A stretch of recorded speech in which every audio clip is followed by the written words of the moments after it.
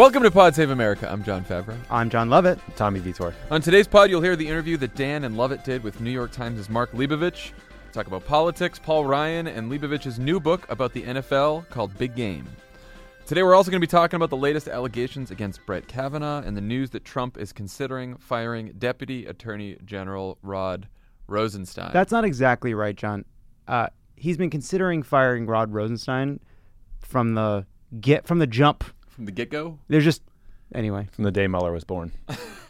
Lovett, how was Love It or Leave It? I saw there was a special studio episode. Very special. So basically, I got sick on Thursday. I had to cancel the live show, but thanks to Ira Madison III, Emily Heller, Aaron Ryan, all stars of Love It or Leave It, they came in. We did a live show Friday night in the studio here at Cricket HQ. One of my favorite episodes. I was really sorry to have to cancel, and sorry to the guests that had to cancel on, but it's a really good show, and you should check it out. And you know what? There may be some more in-studio editions in your future. You should stop eating those 7-Eleven hot dogs. No, those are the only things that keep me alive. But that's, yeah. And I like the 7-Eleven pizza. Me too. And I continue to believe I'm the only person who buys 7-Eleven pizza before going to Barry's Boot Camp. I ate so much of that 7-Eleven pizza when I lived near 17th and R. Ugh. That 7-Eleven there, late night. Are you a pepperoni person or cheese person? Just whatever was there in the thing. I'd walk in and just Ugh. grab me one of those. Those.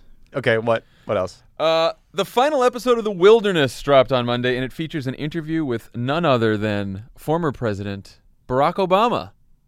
Cool. He talks about what makes for a good speech. He talks about Trump and the Republicans, about how Democrats can reclaim patriotism, where we can find hope. It's the series finale is all about message and story and the narrative heading into 2018. So take a listen to an interview with Barack Obama. Yeah. Why You wouldn't said- you do that? You Pod said Save- series finale. It is the series finale. I'm just saying, leave yourself opening. Okay. Season 2. Sure. Yeah, season 2. Still in the wilderness. yeah. If it's still in the wilderness, I think we're gonna be in trouble. The thing I enjoyed about today's episode was just hearing someone talk about things in a positive way. Just such a nice antidote to the news. Yeah, I realized on a day like today, you wouldn't be looking for an interview with Barack Obama talking about the country in a positive, hopeful way, but it might be for the a antidote. well to It'll jump help. into. Yeah, It might be just the antidote you're looking for. So download it today. All right. We put up a lot of new shit on Vote Save America last week. Everyone should check it out. Make sure you're registered. Make sure your friends are registered. We should also note that Tuesday, September 25th is National Voter Registration Day. Did you guys get gifts yet? Big day. Gotta get cards. Got a democracy. I never liked the cards in that section. Our maudlin. Our partner, headcount.org, will be registering voters all over the country. You can join them by visiting votesaveamerica.com/do-something and search for events on September 25th so you can help out. Also, our HBO live dress rehearsal show in Los Angeles. We were able to open another section at the theater and want to invite you to come to the show for free Friday, September 28th at the Alex Theater in Glendale. Lots of exciting stuff going on in Glendale. RSVP at votesaveamerica.com/HBO Live, and hopefully we'll see you there. Maybe we'll go to the Outback Steakhouse that's in Glendale right after the show. John, shut up. Wouldn't you like to go? Yeah, that's why. If you want to see John Lovett. I don't. It's not. It will not help. I don't want people to see what happens when I eat at the Outback Steakhouse. People can't see that. Okay. My reputation. Let's talk about Bart O'Kavanaugh's nomination to the Supreme Court. Over the weekend, just as an agreement to hear testimony from Dr. Christine Blasey Ford was coming together, a separate set of allegations surfaced in a New Yorker article by Ronan Farrow and Jane Mayer on Sunday, this time from a college classmate of Kavanaugh's who says that he once exposed himself to her at a party while they were students at Yale and caused her to touch his penis without her consent when he thrust it into her face. Democrats have called for a delay in the confirmation process to investigate the new allegations. Republicans have said basically, fuck off. Mitch McConnell today called the whole thing a, quote, shameful smear campaign by the Democrats and vowed to hold an up or down vote on Kavanaugh in the near future no matter what. Let's start with the New Yorker story. Lovett, why do you think that Ronan, Jane Mayer, and the New Yorker thought this story was solid enough to run? And what are the most salient, important facts in the story to you? So what's in this story? First of all, there is a woman on the record. Deborah Ramirez. Deborah Ramirez on the record, photo saying this is what Brett Kavanaugh did when I was a student at Yale. Now, the New Yorker is incredibly cautious, and so references the fact that she took several days before she felt certain in declaring it was Brett Kavanaugh because she was careful, and they also reference the fact that she had been drinking and that there were gaps in her memory. Nevertheless, she makes this claim. It is backed up by the fact that there was someone who knew at the time that Brett Kavanaugh had been involved in this incident, that Deborah Ramirez remembered that Brett Kavanaugh's name was shouted in the hallway describing what he had done. It's also reported in the story that people at Yale, when Brett Kavanaugh was nominated, were talking about these incidents and talking about his behavior at Yale. Brett Kavanaugh's freshman year roommate finds the story credible, finds Deborah Ramirez believable, and finds the behavior consistent with the kind of behavior he saw from Brett Kavanaugh, the kind of drinking and fucking around he saw from Brett Kavanaugh. And on top of that, Brett Kavanaugh's lawyers gave a statement to the New Yorker, ostensibly to back up Brett Kavanaugh's claims. However, two of the people in that statement are people that Deborah Ramirez alleges were involved in egging Brett Kavanaugh on. One of them is the wife of somebody who was alleged by Deborah Ramirez to have egged Kavanaugh on. And two of the other people in that statement, after the piece came out, reached out to the New Yorker to say they didn't want their names associated with that statement because they could not back up the claims in their rebuttal that this didn't happen. So there is a lot in here to back up Deborah Ramirez's claim. Now, a lot of Republicans have said, but wait, there's no eyewitnesses. There's no eyewitnesses. There have been so many incredibly important stories over the past year where women come forward and say, this is what happened to me, that is corroborated by prompt outcry at the time, in which, of course, there are no other witnesses, either because people were involved or there was no one else there. Well, and it's important, like you said, the people were involved. The people in the room at the time of this alleged incident was Brett Kavanaugh and a couple of friends who were all egging him on. Exactly. One of them had, it's like a toy penis that they were shoving that in her face, and then apparently Brett Kavanaugh pulled his pants down and he did. But it's like Kavanaugh and his buddies, and they were all egging him on. So of course those people aren't going to testify to the story. Right. Tommy, what was your reaction? The key for me is that Dr. Blasey Ford's position is that she wants a more rigorous investigation. She wants the FBI to step in. She wants Mark Judge, who I'm talking about the first story now. She wants Mark Judge, who was there during the first incident as described in high school, to be subpoenaed. The Republicans won't let that happen. Deborah Ramirez wants more investigation to be done of this incident. Republicans don't want that to happen. Their response when they heard about this incident was to fast forward the process and try to ram him through. And the fact is, I wasn't there. I can't tell you for sure what happened. Memory can be unreliable, but if you're involved in trauma, you're probably more likely to remember what happened. And so let's investigate to the best of our ability, and let's try to get to the facts, because that serves both sides. That serves Kavanaugh. That serves the accusers. But the Republicans don't care about the facts. They want to rush the process. I mean, again, just to go back to what is in this story.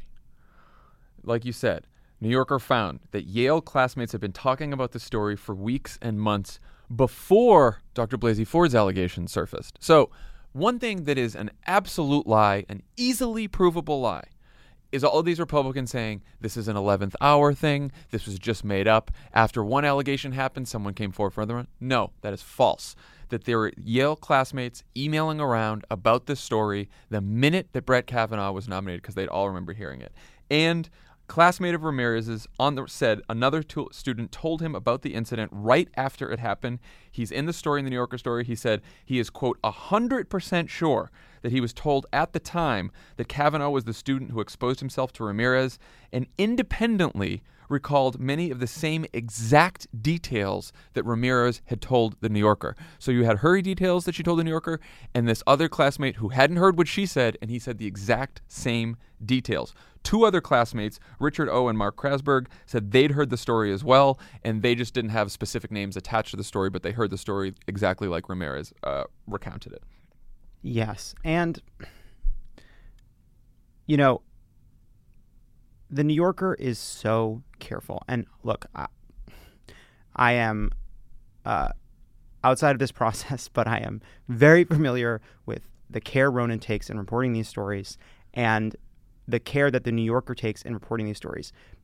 It was interesting. The White House pushback Eric Wemple wrote a piece in the Washington Post that made this point, which is all the White House's pushback against the New Yorker came from the New Yorker, because in addition to laying out this credible allegation and all the evidence that backs it up from the time and in the years since, they also included very conservatively, very carefully, a lot of caveats. They did an ethical thing, and they said Deborah Ramirez was not comfortable from the jump to say that this is Brett Kavanaugh. She wanted to be sure. They did the ethical thing of talking about the fact that she had been drinking, talking about the fact that there were gaps in her memory. They did the due diligence and the work and provided the information to respect readers enough to say, this is why we believe this is credible. This is why we believe it is worth it for you to know that this is out there, that Senate Democrats are investigating this, and this woman is making this claim. And I just know on a personal level how incredibly seriously Ronan takes getting this right. And I know also that he is not motivated by partisanship. He is not motivated by politics. He would do this if it were a Democrat. He would do this regardless of party. And that's it. Look, Brett Kavanaugh and his allies over and over again have said, listen to the people who knew me best then. Listen to what they said. Okay, here's James Roach, Kavanaugh's roommate at the time of the alleged incident, recalled him in the New Yorker piece being, quote, frequently incoherently drunk. Quote, is it believable that she was alone with a wolfy group of guys who thought it was funny to sexually torment a girl like Debbie? Yeah, definitely. Is it believable that Kavanaugh was one of them? Yes. That was his college roommate at the time. So it's amazing today how this story, even more than I think the Blasey Ford story, has sort of spiraled into this whole thing like, oh, this allegation is over the top and they didn't have it. But like, it's very well detailed in here. Yeah. I mean, Kavanaugh doesn't come off as credible. He just did an interview with Fox News where he stuck to his talking points that all he wanted is a fair hearing and an investigation. But again, with regard to Ms. Blasey Ford, Dr. Blasey Ford, they're not calling the one witness. They're not subpoenaing the one witness who could actually shed some light under this if pressed under oath. If you look at his yearbook page, the notion he claimed that he's never been blacked out drunk. He's never not remembered something from drinking. It's all about like the 100 Keg Club and all these like drinking insinuations. I'm not saying that means the allegations are true. It means that he's painting a picture of himself that is not credible when compared to what people are saying, what he wrote about himself at the time in his yearbook, and what his friends are saying at the time. It's like we've been saying. Can't lie about the small things. Exactly. It's like we've been saying since every time we've talked about Brett Kavanaugh, he has been caught lying about things that are so small. You know, like why not say in the interview, oh yeah, have you ever drank to the point where you were blackout drunk and didn't remember anything? No, never, he says. You were in a club called the Tit and Clit Club, right? Which Fox News did not say in a follow-up to him. You're in a book by your childhood friend, Mark Judge, as Bart O'Kavanaugh, your drinking buddy. Pass it all the time. People who knew you said that you got incoherently drunk all the time. Why lie about that little thing? And one of the other important pieces of news, there's two big pieces of news that we haven't talked about from the New Yorker story. One is that people who know Mark Judge felt it necessary to come out and say his claims about this not being possible are just not true. Mark Judge talked about the fact that he lost his virginity in a sexual encounter with multiple men when he was young, that his denials are just not true. So there's this two-step process that has gone on with Brett Kavanaugh. One is by dint of partisanship, whether it is sincere or cynical, to not see the ways in which Brett Kavanaugh is consistently dishonest, to not see it around Pryor, not see it about the judiciary, not see it in the opening remarks he made when he was named by Donald Trump, to not see it and deny it and claim he is a man of incredible integrity. Step two, then use that integrity that is not based on evidence, that's not based on his actions, to deny these allegations. And it's just not an accurate representation of this person that we have seen repeatedly lie under oath to get out of less serious situations than this. Yeah. And if this were a serious investigation, they would call Mark Judge to testify. Like you said, the woman who talked about Mark Judge was Elizabeth Razor. She dated Mark Judge, and she said that Mark told her a very different story about his days in college. You know, he told her once ashamedly of an incident that involved him and other boys taking turns having sex with a drunk woman. And of course, as she said this, as the New Yorker story posted, Michael Avenatti also came out with claims and said he's now representing a group of people, including one who he described as a victim, with, quote, credible information about Brett Kavanaugh and Mark Judge, who can corroborate allegations of sexual assault from their high school days. Avenatti said that's going to happen. Those people are going to come forward within a couple days, apparently. So we'll see if that's a real thing. But, all this stuff keeps coming out. Yeah. And the one thing that has been held constant throughout this whole thing is the Republican reaction. And in fact, it's actually gotten worse. It's gotten worse. And now their latest iteration is that this is a Democratic smear and they want us to feel sympathy for Kavanaugh and for his family. And it leaked out that Kavanaugh, in a prep session at the White House, was deeply hurt by the accusations and refused to answer them in a prep session. And that is understandable. It is human. But I do not feel any sympathy for him because we know how Brett Kavanaugh, the political staffer, would have reacted in this instance if he was working against himself, because when he worked for Ken Starr, he wanted to force Bill Clinton to answer explicit personal sexual questions. And we know he wrote in a memo that it's their job to, quote, make his pattern of revolting behavior clear piece by painful piece. If we're applying the Brett Kavanaugh standard to Brett Kavanaugh, then we should figure out all of these allegations. But they don't. Yeah, but they don't want to. The Republicans are, if anything, they're digging in even further. The other piece of big news in the New Yorker story is this passage, quote, senior Republican staffers also learned of the allegation last week and in conversations with the New Yorker expressed concern about its potential impact on Kavanaugh's nomination. Soon after, Senate Republicans issued renewed calls to accelerate the timing of a committee vote. So their response to hearing about a potential second allegation of sexual assault against Kavanaugh was to confirm him as fast as possible. Well, we've been asking this rhetorical question for days. What's so important about Monday? What's so important about Monday? Why are they rushing? Why are they rushing? We couldn't figure it out. It was, are they afraid they'll have to withdraw him, and so they need the time to replace him? None of it really made sense, but now we know regardless of their denials, clearly multiple reporters have been chasing this. New York Times was chasing this. We know the Washington Post was chasing this. The New Yorker was clearly chasing this. And the committee, the White House, Kavanaugh's team, they were clearly aware of it and terrified. Yeah. You can tell, too, Tommy, you mentioned this, they're making it all about Democrats and the Democratic smear campaign, which is their way of getting out of saying these women are liars. Or they don't want to say two things. They don't want to say these women are liars out loud, or they don't want to say it was a sexual assault, but it happened so long ago, so it doesn't really matter. They don't want to say either of those two things. So what they're saying instead is Democrats are making this up, which is also an obvious lie because these are women who are coming forward. These are people who know these women who are coming forward. These are people who went to school with Brett Kavanaugh coming forward. These aren't Democrats. These aren't this isn't some Democratic smear campaign. That's an easily provable lie. We lie. know just from the New Yorker's reporting that this was something, the second Brett Kavanaugh's name was in the mix for Supreme Court. People were talking about this. That is how those names emerged, both to Senate Democrats and to reporters chasing the story. It is not a surprise that this information would bubble up. It is not a surprise, by the way, that it would become known to a group of to different people, to reporters, to people that work in the Senate. And Kavanaugh's trying to come out and say the best defense they could muster is he produced calendars from his time in high school, as if a high school kid writes down illegal drinking and committed horrific act at party. And then he's also on Fox, he said that he was a virgin in high school, as if that's somehow relevant. I mean, I know it's hard to prove a negative, but they're flailing around. And if you want to do a real interview, don't go on Fox. I mean, leave your safe space and take tough questions. But he does not look prepared to do it. Are you saying you were not persuaded by the defense offered by Ed Whelan? I would like to talk about that for a minute.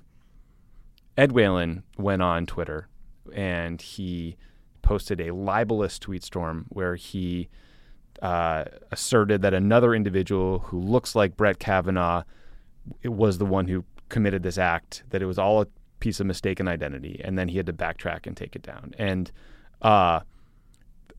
just another reason everyone should hate DC is that there are Orwellian-sounding organizations like the Ethics and Public Policy Center that are filled with some of the most unethical, depraved, partisan fucking humans in the planet.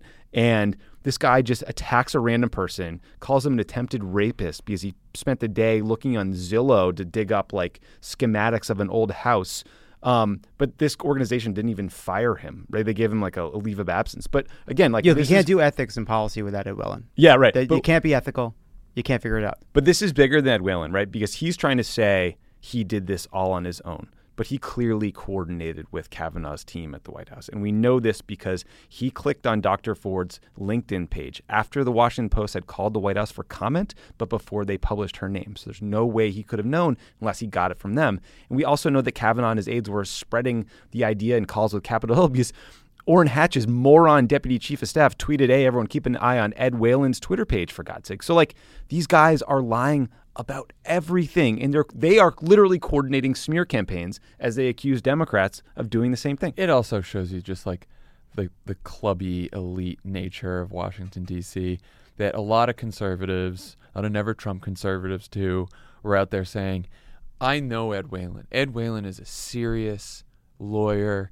He's a good man, a lot of integrity. And then the guy fucking goes nuts. He's got his it was the one-armed man defense on a fucking 25 tweets. He's got floor plans. Oh, he's a reliable lawyer. He's floor plans naming from Zillow. another person chosen because his face is roughly the same shape as Brett Kavanaugh's He's got face. maps At age 18. He's got maps on the thing. How far from the country club. He's got. I mean, it was. So there's as bad as it It gets. is stunning just how painful it is for a group of people that believe that someone like Brett Kavanaugh can't lie to them, to be told that we don't accept them at their word. The other piece of this is, it is amazing how quick a lot of conservative intellectuals went to, it's a smear, not we need to hear from this woman, we need to hear about the second allegation. This reporting, it's thin. I'm not sure I can believe this, but no, it has to be a smear. It's a smear by the Democrats, as you said. So why do you think? How did it go that quickly from we should hear her, let's invite her to this hearing, which they did do at first for Ford, for Ford, to now the whole thing's a smear. It's a character assassination. Let's just get the vote. It really did travel a very far distance very quickly. I think it's a tried and true technique, right? Just you Donald Trump it, you deny, and lie, and attack your opponent, one. But then there's like a whole group of conservative, often religious conservatives, like evangelical conservatives like Eric Erickson, who just so desperately want another judge on the court that will uphold the things they care about that they will literally do and say anything. Yeah. They are depraved people. Again, though, my question on that is, okay, the most important goal for the conservative movement here is to fill the seat with a right-wing judge. There's a whole list of other right-wing judges. They could nominate Amy Barrett today and get her confirmed, that's what I don't hopefully by... No, not hopefully. Sorry. Then get her confirmed. that was interesting. Real twist. In their minds over there. by November. They could nominate Hardiman. They could nominate any of these fucking people. And they don't. I mean, it was interesting. I saw Smart political play. Free Beacon editor Matthew Continetti was tweeting today. He said, a defeated Kavanaugh nomination may well become a rallying cry for conservative activists in the midterms, meaning if he's voted down. A pulled nomination in the aftermath of interventions by The New Yorker and Avenatti would cause those same activists to throw up their hands and lose enthusiasm. So this is basically the Trump argument, too. There's a reporting that Trump said to them, like, why did you ever offer her a hearing? Why don't you just fight? Deny, deny, deny. So there's this belief that if they show weakness at all by pulling this nomination and replacing him, even with someone else who's a rock-ribbed conservative that would have all the same exact positions as Brett Kavanaugh, then that is somehow showing weakness and that Republican voters won't come to the polls. Which I don't even know if I buy that. But maybe. I don't know their base. I don't think anybody knows. There is something sort of twisted in this. One of the reasons I think we've seen a lot of conservative commentators, Fox News types, your Hugh Hewitts, immediately go to a smear. It's quite revealing because Neil Gorsuch wasn't smeared, right? Right. Neil Gorsuch wasn't smeared. He actually sailed through with several Democratic votes. And we were angrier about that seat because that was the stolen Garland seat. Still the stolen seat. But for whatever reason, they find it so incredibly plausible that suddenly Dianne Feinstein, who I do not think could put together a successful heist of, I don't know, a child's piggy bank, and I just don't. Tough hit on DiFi. I'm sorry, I just don't. Not a criminal. But the idea that suddenly Democrats are these masterminds, sophisticated tricksters and hucksters, it speaks to something dark, which is they believe that they could do that to us. Right. They believe that that is the kind of tactics that they could use and have used against Democrats in the past. And I think the fact that the story in the New Yorker references Senate Democrats investigating this, I think the fact that it did come as we approach this second potential hearing, I think that they all convinced themselves very quickly to not just say, but to actually convince themselves that this was a dirty trick. I mean, I think Trump's entire ethos is deny everything, fight every allegation, always hit back harder. So like from that narrow lens of understanding him, it makes total sense. But also you see this in a lot of tweets from these guys like Matt Schlapp, these like scummy right-wing grifters who just want to play the victim. They want to be the victim of some attack or smear or coordinated campaigns that allows them to continue to rally their base and attack institutions that we care about.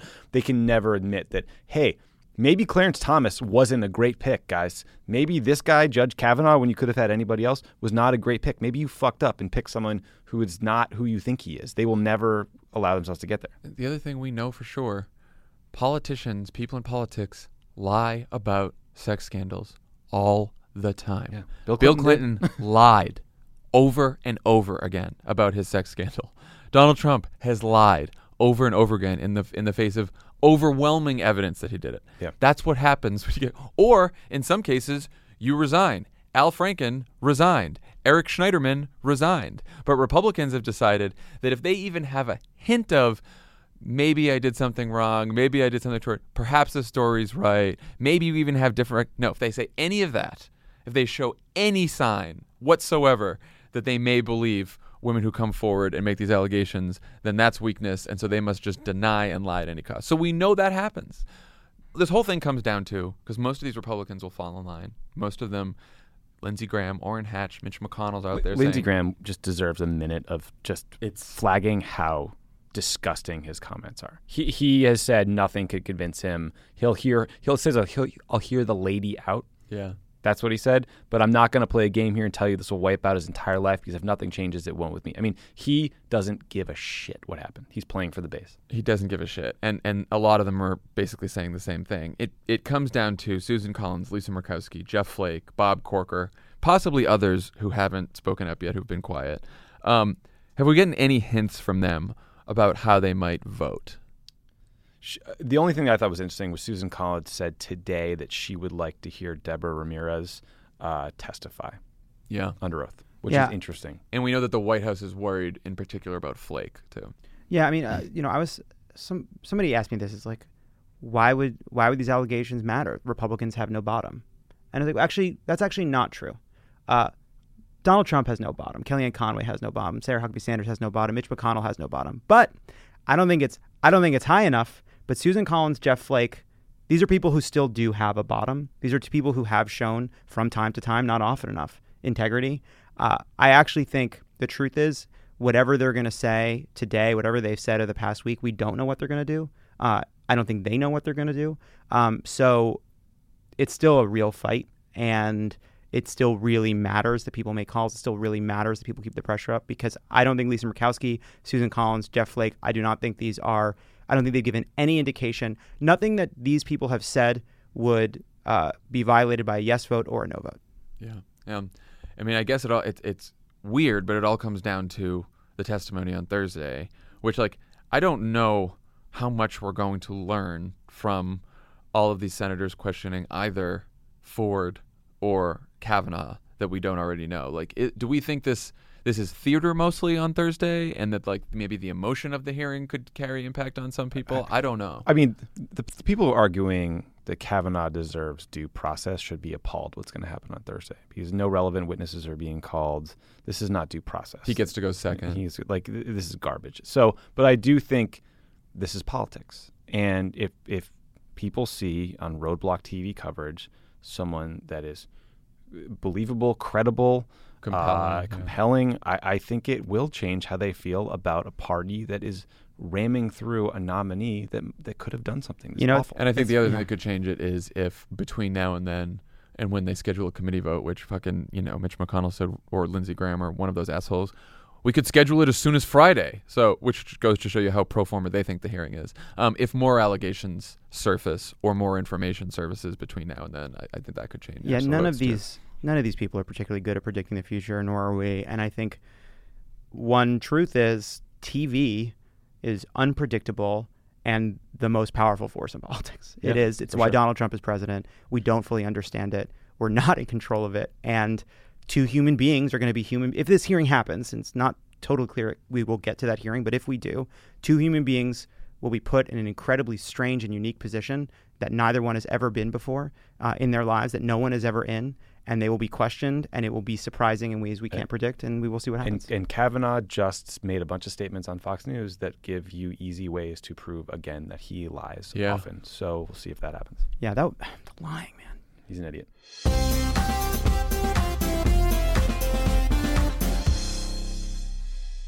This show is sponsored by BetterHelp. How do you cope when there's something weighing on you or something you need to get off your chest? You know the best way to do it? Best way to cope is to talk about it. Not just cram it down, not do what generations of New Englanders have done, just stuff their feelings down, maybe cover it with a coat of booze. No, you got to talk to someone. You got to work it out, get it off your chest. And just by doing that, you will feel better. We all carry around different stressors, big and small. When we keep them bottled up, it can start to affect us negatively. Therapy is a safe space to get things off your chest and to figure out how to work through whatever's weighing you down. If you're thinking of starting therapy, give BetterHelp a try. It's entirely online, designed to be convenient, flexible, and suited to your schedule. Just fill out a brief questionnaire to get matched with a licensed therapist and switch therapists anytime for no additional charge. Get it off your chest with BetterHelp. Visit betterhelp.com/PSA. Go today to get 10% off your first month. That's BetterHelp, HELP.com/PSA. All right, let's talk about the other massive story today. So it's so amazing that 50 minutes into this thing, we're getting to Rod Rosenstein. Last week, We it had was, the same problem. I can't believe that Manafort fucking turning isn't the biggest story by Monday. Now I cannot believe that Rod Rosenstein saying, let's kick this guy out using the cabinet is not the biggest story. So the New York Times may have given Donald Trump the excuse he's been looking for to fire Deputy Attorney General Rod Rosenstein, the man with the authority over Special Counsel Robert Mueller's investigation into Donald Trump and his campaign. The Times piece, published Friday, reported that Rosenstein suggested last year that Trump be secretly recorded in the aftermath of James Comey's firing to, quote, expose the chaos consuming the administration, and that he discussed recruiting cabinet members to invoke the 25th Amendment to remove the president from office for being unfit. So, first of all, holy shit. Now, John, here's the thing. Rod Rosenstein would never do that. However, Randy O. Rosenstein, actually, it sounds just like him. Just sounds exactly like the king that Randy Someone who O. looks just like him, Rosenstein who lives in a would do. house, also with an upstairs.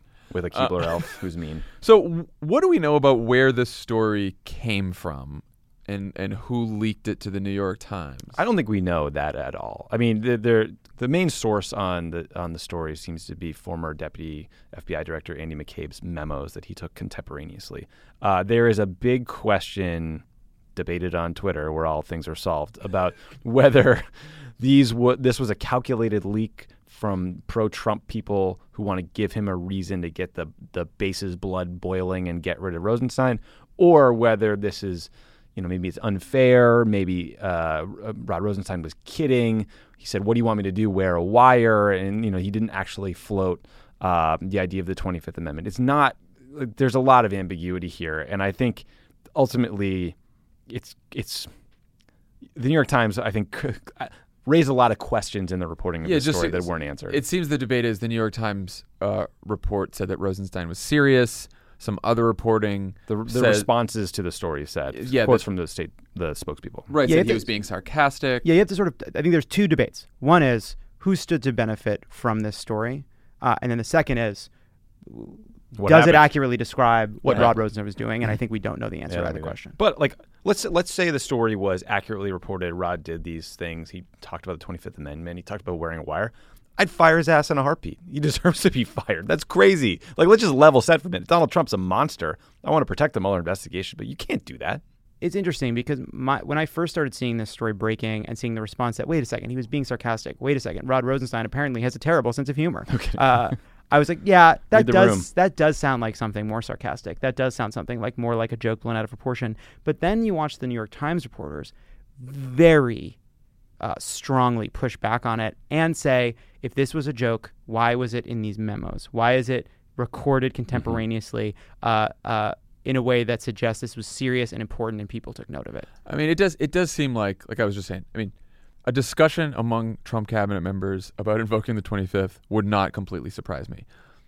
A suggestion by the Deputy Attorney General to do something which sounds illegal, unless there was some legal method I'm not aware of, to wear a wire, doesn't sound like something that Rod Rosenstein would seriously do. You'd have to be pretty stupid to seriously float that. If you're Right. the Deputy Attorney General, who Right. presumably knows the law, like oversees Right, FISA. yeah, totally. Also, hey man, listen, the 25th Amendment, it's exciting. It'd be a cool twist. Yeah. It'd be fitting. Two-thirds of Congress not happening. But you're not in the cabinet. That's not even your vote. You're just butting into somebody else's business. You're not on that committee. I mean, I do forget that the actual Attorney General is Jeff Sessions. yeah, right. Sort of. So does Trump.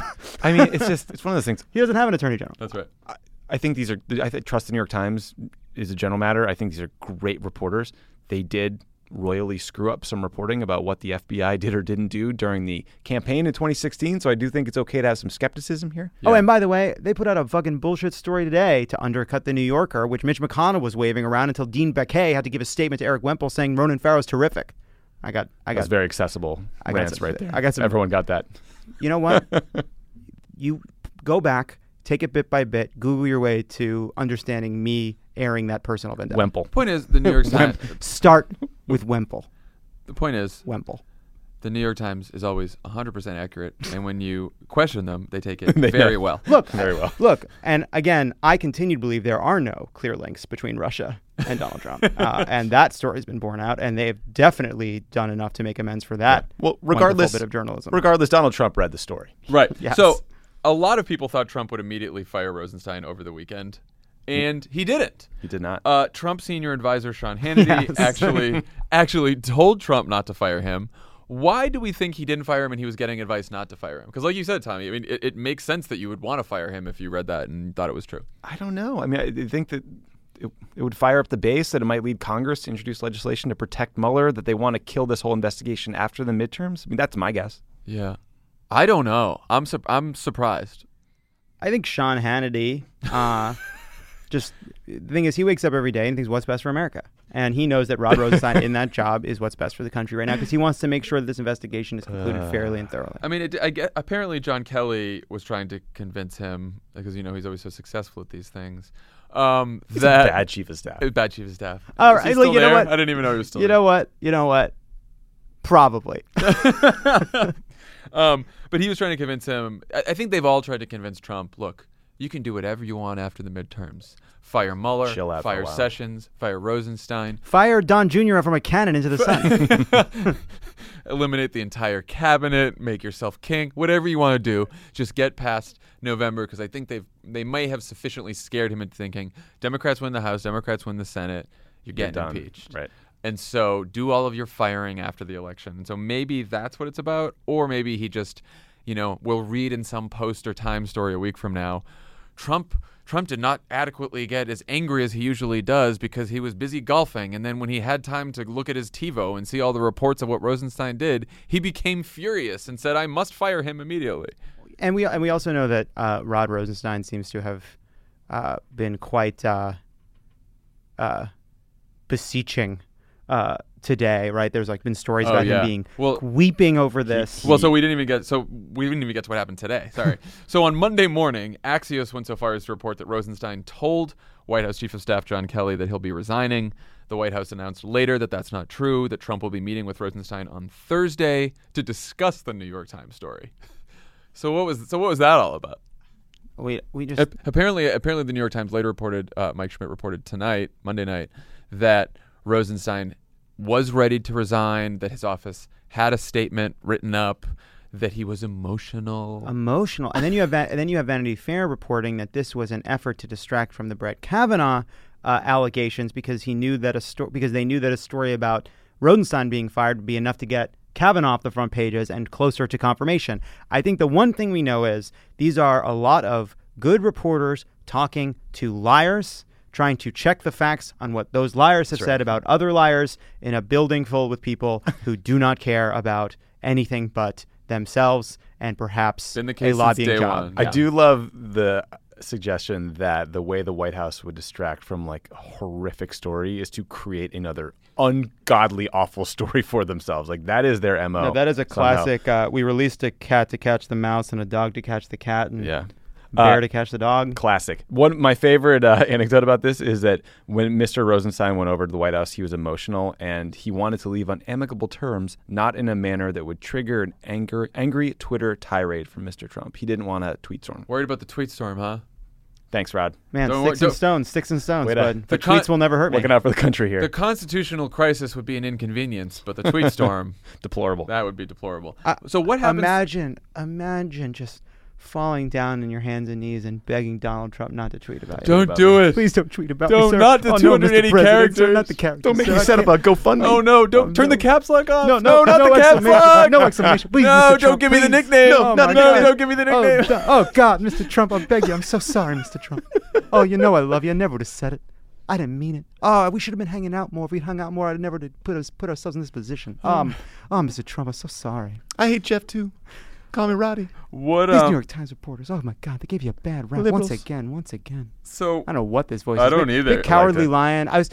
It's like Cowardly Lion and Fredo had a baby, which honestly is not a bad. I heard Rod more Rosenstein. Towley from South Park, but let's move on.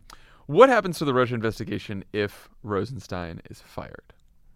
Tom. So there seems to be some debate about this, but it will likely be overseen by the current Solicitor General, who is the next Senate-confirmed Justice Department official in line.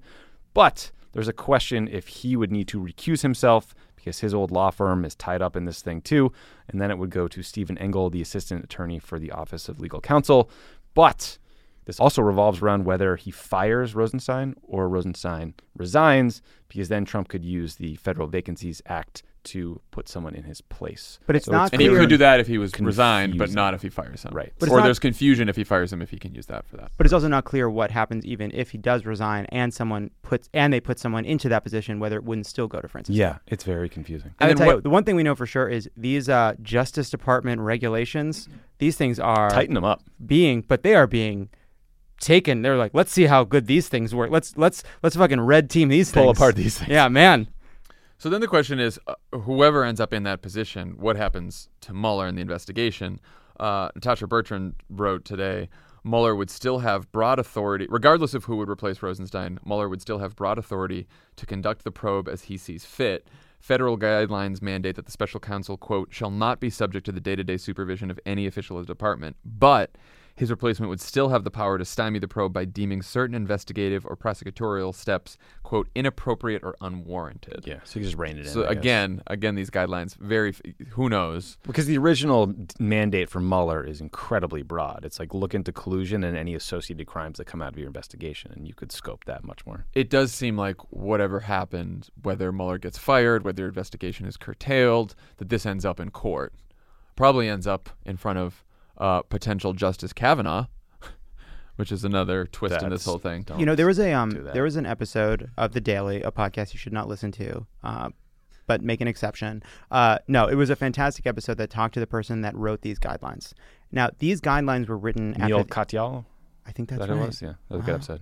I'm a Barbara Stan. But basically, you know, the independent counsel, Kenneth Starr, that investigated Bill Clinton, there was, I think, a bipartisan consensus after that needed to be reined in some way. That was allowed to expire. These regulations replaced it. And one of the things he said was they really did try to think about what would happen if these things were put to the test. And we're in it now. Let's take him for a spin. These regulations were written for the worst case scenario. We are now in the worst case scenario, and it is an open question as to whether or not they would hold up. I think the truth is, so far, they have held up. So far, Donald Trump has not been able to defeat Robert Mueller because these rules have insulated him. I also think this far into the investigation, with this many guilty pleas, this many indictments, it would be surprising if Robert Mueller has not prepared for this eventuality. Already we know that pieces of the investigation could get farmed out to various legal divisions. We've already seen that with the Michael SDNY. Cohen stuff at SDNY, New York State. Yeah. So the investigation is He's now, a dandelion. You try to blow him over, and that sounded Yeah. weird. He's a dandelion. He'll go, poof, you know, and then little bits everywhere. Elijah gets it. This problem has metastasized for Trump. It is out there. No, the dandelion thing was better. What you said was worse. You know, guys, dandelions. And look, this could play into what Rod Rosenstein's thinking too about resigning. Like he might be thinking to himself, Mueller is wrapping this up and has most of it, and maybe I can step out now. Perhaps. Who knows, man? I'm just trying a dose of optimism in this. I'm with you. Rod dead Rosenstein. Rod Rosenstein has been Hot Rod Rosenstein has been so hard to understand from the very beginning when he wrote that crazy statement that was used to justify the Comey firing, and then he was surprised by it when obviously that is what it was for. Wasn't his best work. He is a was not his best typical work. DC political hack who was humiliated by Trump on day one and spent the last several years clawing back, kissing his ass. Please don't do it, and Mr. now Trump. is sad Not the about tweet. tweet storm. Mr. Trump, Put the I'm Twitter Mr. away. Trump. Oh my God, not the tweets, not again, Mr. Trump. I can't take another tweet. My heart can't take another one of your terrible tweets. So Thursday, we got a hearing about the Supreme Court nominee, and we also at the same time have Trump and Rosenstein meeting. It's going to be a big news day. I will say this. The one thing Donald Trump loves more than humiliating someone is someone coming before him and humiliating themselves. And so we'll see. That's my prediction. All right, let's move on to our Candidate of the Day segment. Ooh. Hey, can I just read you guys a quick breaking news? Sure. This is from James Roach, Brett Kavanaugh's freshman roommate at Yale. Blah, blah, blah. Yeah, it's the one who thinks he's a drunk. It is from this experience that I concluded that although Brett was normally reserved, he was a notably heavy drinker, even by the standards of the time, that he became aggressive and belligerent when he was very drunk. Yeah, it's similar to what he told the New Yorker. It's just, that's the guy. Brett Kavanaugh keeps telling us, talk to the people who know me best. There was your college roommate during the incident. And one final lesson on this, something that Ted Cruz didn't learn, something that Brett Kavanaugh didn't learn. Keep your enemies close and your freshman year roommates closer. Great. Good advice. Okay, let's get to our Candidate of the Day segment. All right. This candidate is Jackie Rosen from Nevada. Oh, we know Jackie Rosen. We do. She's a friend of the pod. She was on our live show in Vegas. We had a great conversation with her. She is currently representing Nevada's 3rd congressional district in the U.S. House of Representatives.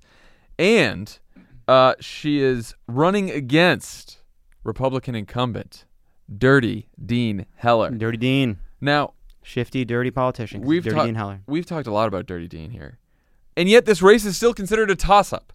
However, Nevada is the only state that Hillary Clinton won in 2016 that currently has a Republican senator up for re-election. Man, what a bad... That's just a reminder of how tough that Senate map is, by the way. I know. Continue. The Senate, so this is one of the few opportunities for Democrats to flip a Republican-held seat. 538 has Rosen's chances at 5 and 9, and Dean Heller's chances at 4 and 9. So this is close. That's is a closer. toss-up. This is closer than it should be. That's a toss-up. What do we know about Jackie Rosen? What do we know about Dean Heller? Can I just tell you why I'm kind of leaning Dean Heller? Oh, yeah. I like my politicians spineless, wishy-washy. I like when you take both sides of the same issue, like repealing the Affordable Care Act or like things that really matter to my constituents. I want you to have a foot in both camps so that you can just shift positions. What a shifty motherfucker that guy. So that's why I'm it's leaning. like, what if you took Marco Rubio, but you said, I want a little less charisma and a little more shiftiness, a little less courage, Dirty Dean. and no aptitude for policy whatsoever. None. This is someone who votes with Trump, over 90% of the time, made this big show that he was going to oppose the repeal of the Affordable Care Act, partly because the governor of the state of Nevada, the Republican governor, said... A heartfelt press conference, John, he gave. did not want to get rid of Medicaid, which a lot of people in Nevada count on, and so he made this big show of it.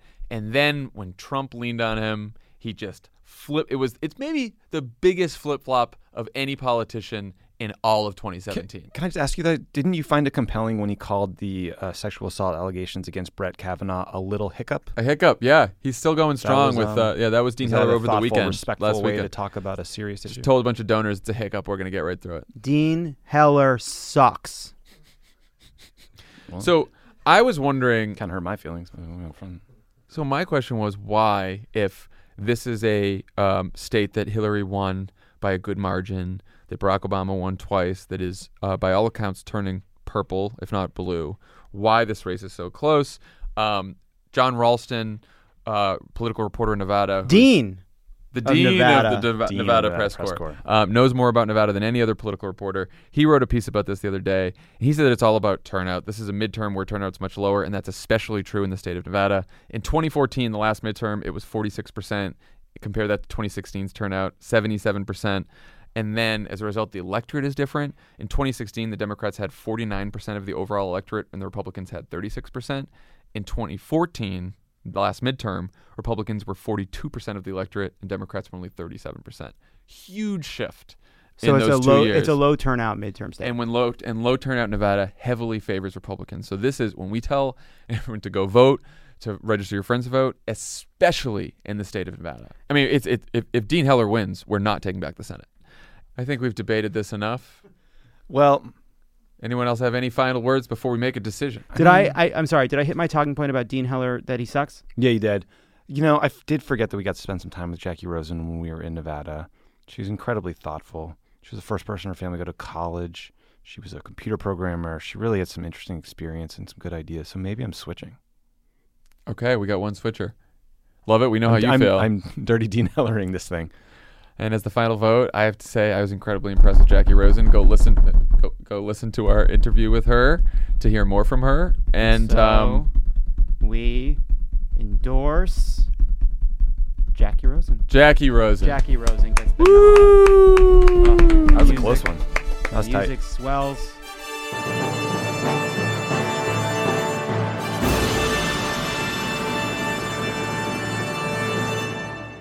When we come back, we will have Lovett and Dan's interview with Mark Leibovich And I of can the tell New York you- Times. I learned a lot about football, and I texted Dan during the interview, and I was like, ask more football questions. I'm fascinated.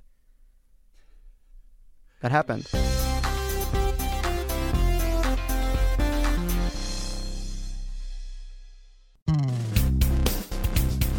Joining us on the pod today is Mark Leibovich. He is the author of a new book about the NFL called Big Game. He is also one of the best political journalists in America. We're very lucky to have him. Dan and I are going to talk to him together. Obviously, it's a book about football, so I'm going to take the lead. No, I'm not. Dan's going to kick it off. We're going to get to Paul Ryan. We're going to get to the questions about topics I know about, but Dan's going to kick it off on this great new book. Mark, welcome.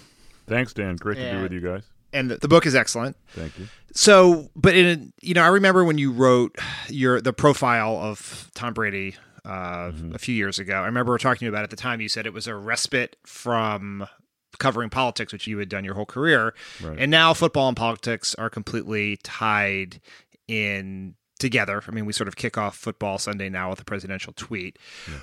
Hey, kickoff. How- Pretty good. He just You did see, that. see how I did that there? That's great, yeah. Unlike any other interview I've done.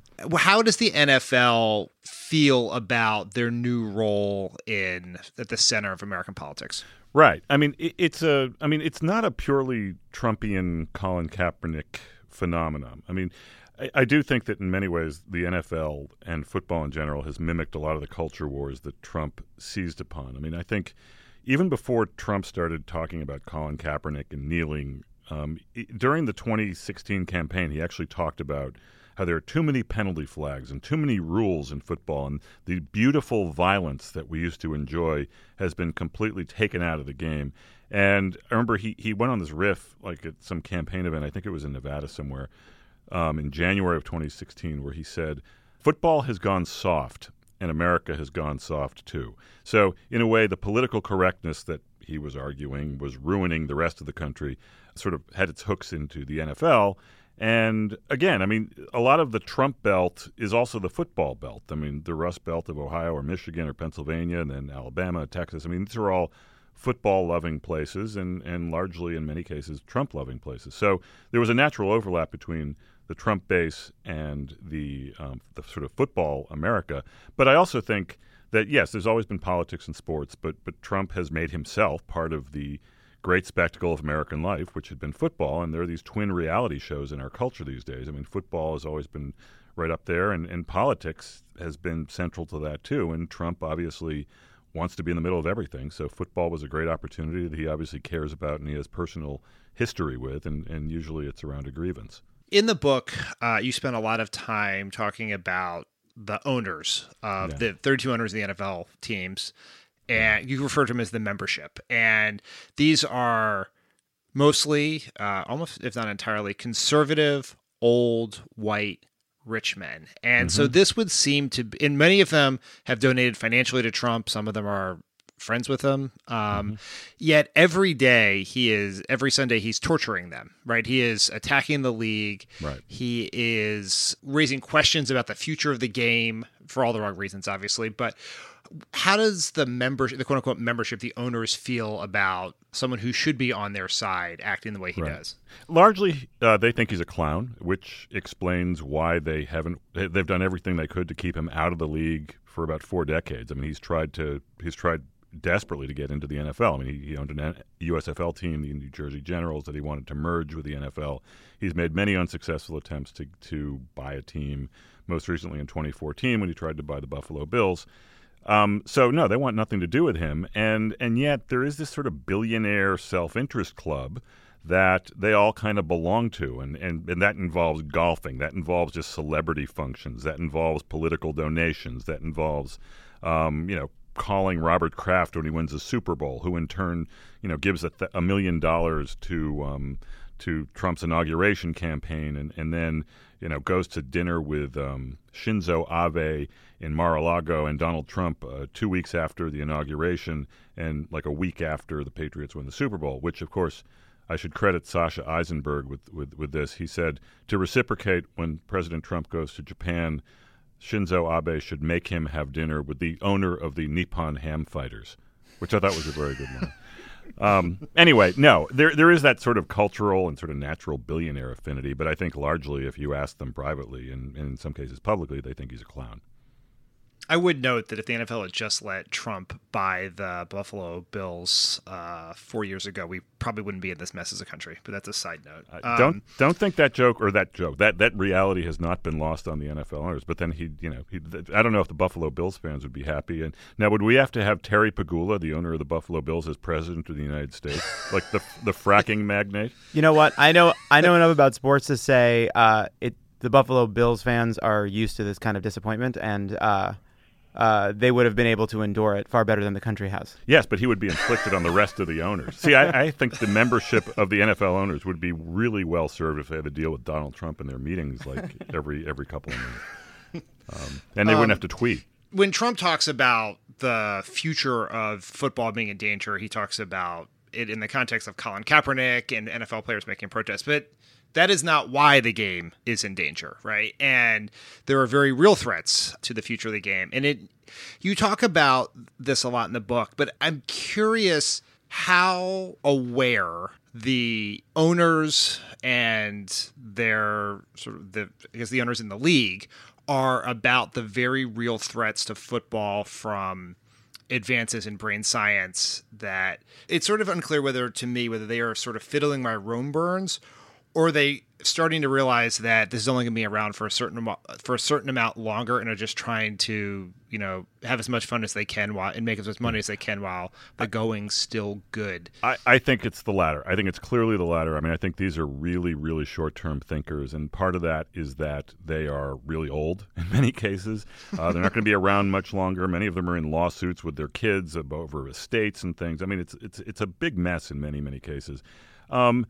But no, they don't. These are not long-term thinkers. These are people who worry about like a ratings point going down, so they might make a couple $1 billion less on the next broadcast contract. I mean, the thing to me, the biggest existential threat to the league, and you talk about concussions, you talk about ratings and cord cutting and things like that. The biggest existential threat to the league is that the people who run and own it are just really I wouldn't say incompetent, but they're just not very good at their jobs. I think football will survive because it's a phenomenal game, and I think people love it, and I think it has a stranglehold on the American imagination and on television, and ratings back that up year after year. But I think it will also survive in spite of a lot of the owners I was able to spend time with, and certainly Roger Goodell and a lot of the people in New York. I just don't see any kind of long-term vision or really any kind of sense of where the culture is going or who their customers even are.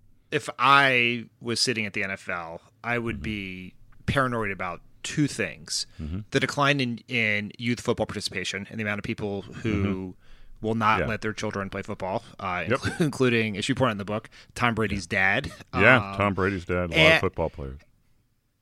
And And then also the idea that at some point in the next 5 to 10 years, we will be able to diagnose CTE, the brain diseases from multiple concussions, in living human beings. Right. And once when those two things combine together, it feels like there's a chance the game is not here, 20 years from now. First of all, I'm not one of these. The game won't be here in 20 years from now. I mean, I think in a way it's kind of a frog boiling thing. People always use that frog boiling thing. I don't, the whole thing about the frog boiling. Yeah, if you put them in the cold water, you discover that their brain has been permanently affected in a way that will have repercussions over the course of their lives. Despite the helmets that they're being Despite fitted the frog with helmets and the new rules. Look, again, what they're afraid of is some kind of lightning bolt. It's not something that's going to happen over time because, again, I mean, it's like climate change. It's like the frog. It's just something that anything that's not right in front of them or that's not absolutely engulfing a news cycle, like, say, the Ray Rice video a few years ago. I mean, remember that day when the TMZ video came out of Ray Rice just cold cocking his fiancée, and all of a sudden the league was just in sudden crisis, and Roger Goodell was being asked to resign, and like, you didn't know where this was going to go. I mean, it was just a free fall. I mean, that's the kind of thing they're worried about. I mean, Roger Goodell lives in mortal fear, literally mortal fear, of a player dying on the field. That would be the kind of, like, an incident like that would just completely change the game. I mean, it would change how everyone thinks about it. There's a scene in Big Game, like at the beginning, where Brandon Cooks, a receiver then for the Patriots, he plays for the Rams now, gets a concussion in the second quarter of the Super Bowl against Philadelphia. He just got totally flattened by Malcolm Jenkins.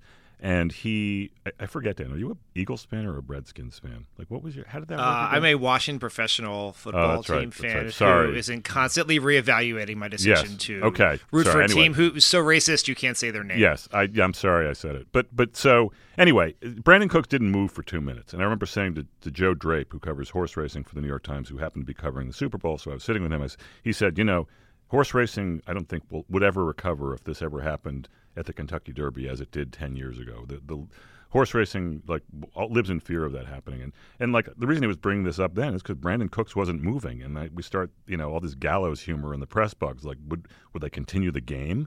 Like, what happens when like this happens at the Super Bowl? Thank goodness Brandon Cook gets off and wobbles off the field, and he was declared out because of a concussion, and we could all go on with our fun.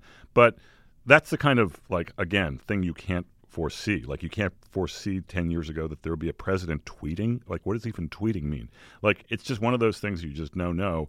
Whereas I think a long-term sort of science thing is obviously going to have an impact on the game, but I don't think people think that way around football. Yeah, that seems like there's definitely a lot of short-term thinking, both between, I guess, the owners and their next paycheck in the NFL and the next time the TV rights come up, right? TV rights, collective bargaining agreement, that kind of thing, yeah. Yeah. Let me ask you just a couple more questions about football, and then we'll hand it over to politics writ large. But a lot of this book is about your fandom of the Patriots, and we want people to buy the book, though, Dan. So I should apologize for that immediately. Like, well, for the 90% of the people listening to this who hate the Patriots, I'm one of the good ones. Yeah, it's very your Patriots fandom is very self-aware. Yes. So you get credit for that. Thank you. How do you see? Well, let me put it this way: given you talk a lot in the book, it's sort of about the relationship between Brady, Belichick, the Krafts, and Brady's trainer Alex Guerrero. How, for Patriots fans, how concerned should they be about the state of the most dominant franchise in professional sports in 50 years? Yeah, no, I mean, I think it's sort of the same dynamic. They're worried about the game Sunday. It's like, hey, they might be unhappy, but they keep winning. And, this might be falling apart, and there's a lot of intrigue. And you know what? That sort of entertains us during the offseason. Look, I mean, their biggest feat of all, I mean, Robert Kraft, the owner's biggest feat of all, I mean, yes, he hired Bill Belichick, who drafted Tom Brady, and, so they've been really, really good for 2 decades. But the idea that they could keep this together, I mean, dynasties don't last 18, 19 years. And that's sort of like, it's an amazing thing. Like, winning, just, okay, like, everyone spent all of training camp thinking this thing is going to blow apart. And I happen to know that Brady's not been happy, and, I mean, they're all concerned. I mean, like, it's like a bad marriage that's sort of happening in plain sight. However, the game comes up on Sunday, and they won, and they're 1-0, and they're, they have a game Sunday and people are going to watch it. So, look, that's sort of how short term, and that's sort of how sports fans think, and they're every right to think that. Do you feel guilty about rooting for a team that cheats all the time? They don't cheat all the time. No, I don't feel guilty at all. Deflategate was a total abomination, and let's have a whole show about that, right? I would actually love to talk about that, because that's the one thing I'm on the sides of the Patriots with, and I will say that Ball Ghazi, the way in which you describe it, is top-notch wordsmanship. Thank you.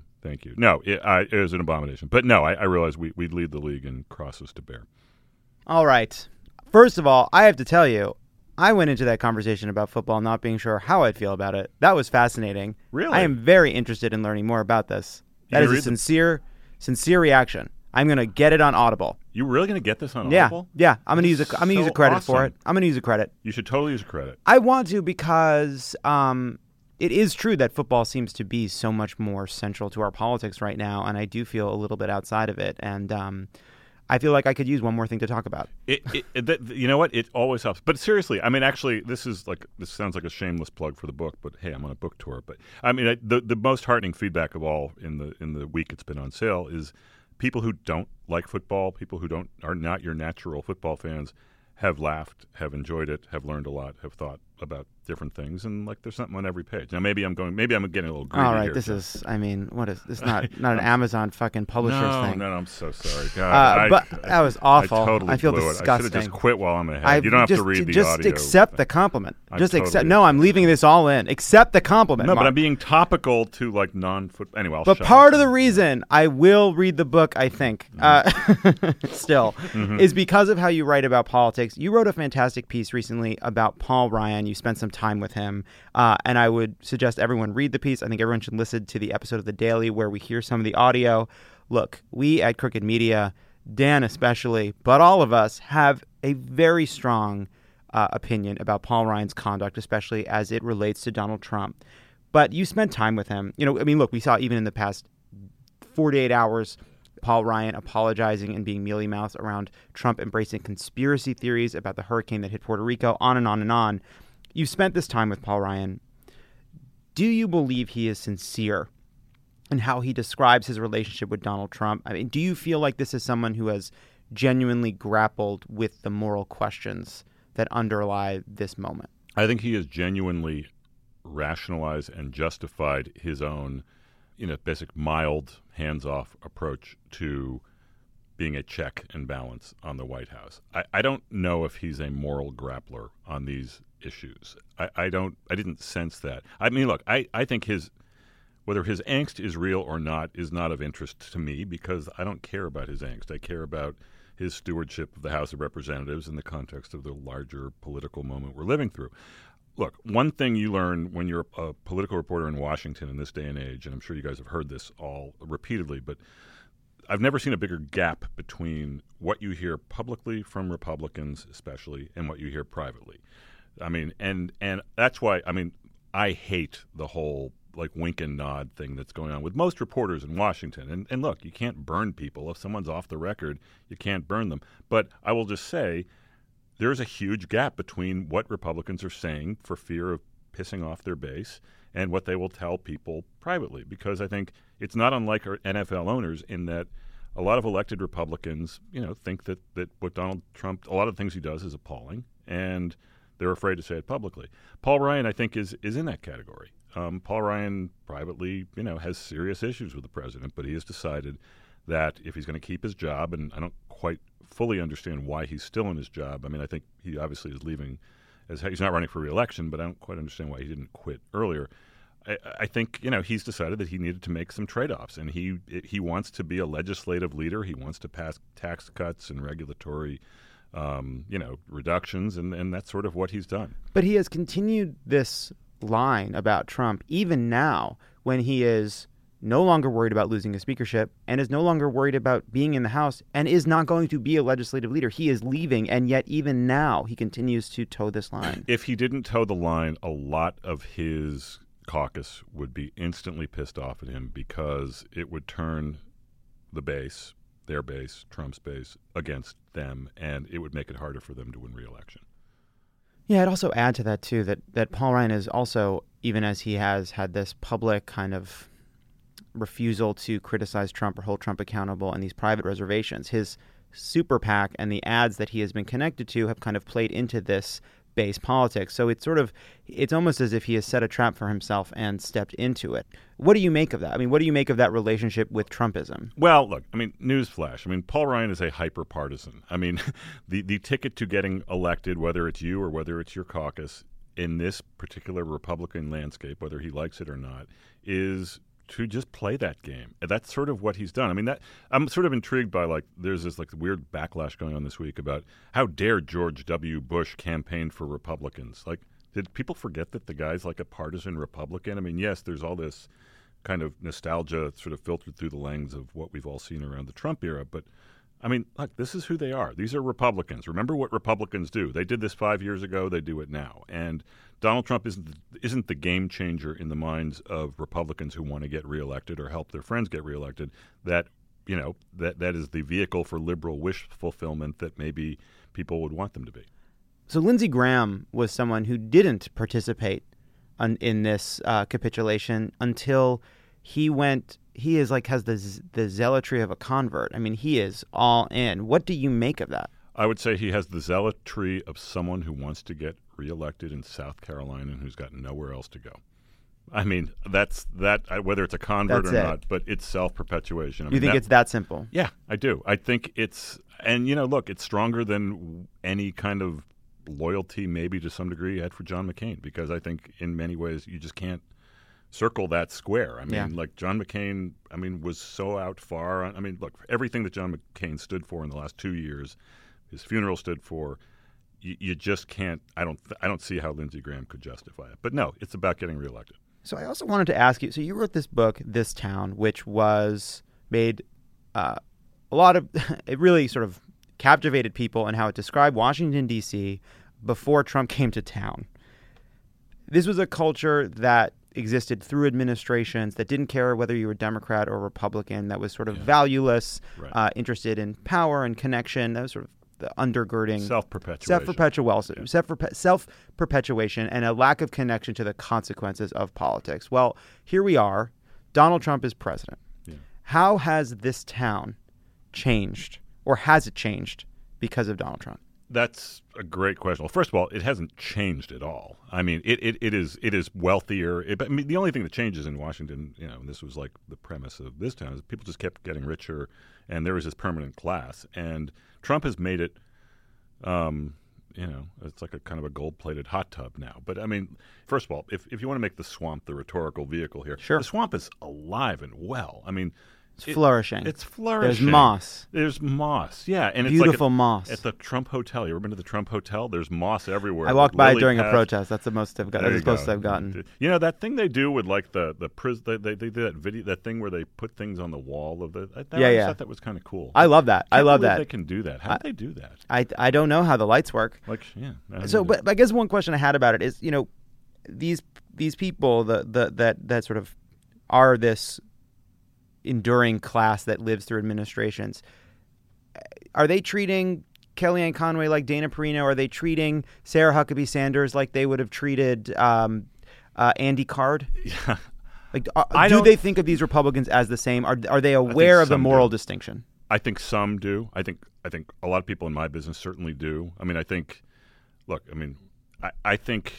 I would hope that there is a different price to pay if you are Kellyanne Conway at working. Because I do think that, look, one bipartisan thing that you are seeing in Washington, and this is not just sort of the fake, aren't we all friends here bipartisanship.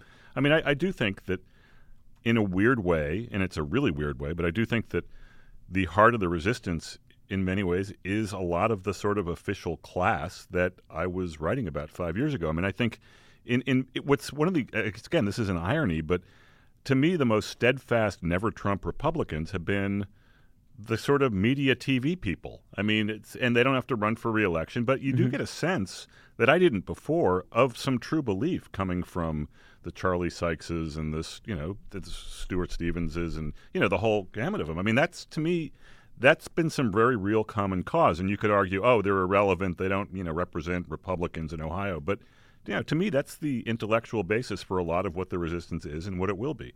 Yeah, no, I think that's a good point. Actually, it connects back to why you're right to say it doesn't matter what Paul Ryan thinks or whether or not he's conflicted. It matters what he does. But the reason I do care about it is because one thing that we have learned since Donald Trump has been president is it is a litmus test. The sad realization is how few people passed it. But it is worth noting that some have.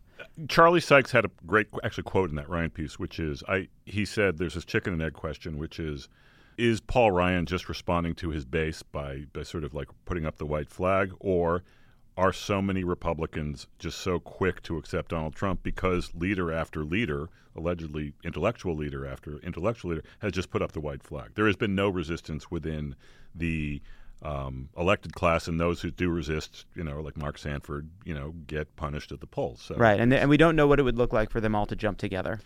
I don't think we ever will. No. And I think that's kind of unfortunate because I think the Republican Party needs to have an argument with itself. And it needed to have that a couple of years ago, and it didn't because Trump filled all the space. And I doubt it's going to happen again. Well, to end, I mean, the reality is what we now know is the only way they will have that argument is if they lose.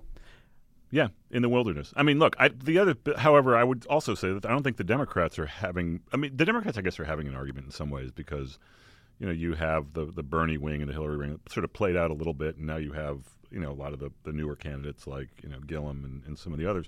But I think that I think a lot of the Democratic argument has been caught up in just like Trump. I mean, it's sort of the same thing. Yeah, but at the same time, we can talk about this too. But I would say that there has been a debate about what it means to be a Democrat, and I think we are trying to answer that. Yeah, I would agree. Yeah, I would say. Topic for another day. Mark Leibovich, thank you so much for being here. The book is big game. It sounds fascinating. I'm excited to read it. Dan has been talking about it all week. Thanks for being here. Thanks. So are we back in the might read it, or are we actually probably reading it? The Love It litmus. I've had a little bit of space from your incredibly brazen flogging of the book, so I'm in. I'm back to being in. Thanks, man. Time is our friend. Thanks for having me on, guys. I love your stuff. Thanks again to Mark Leibovich for joining us today, and we'll talk to you guys later in the week. Probably. Hopefully. Probably.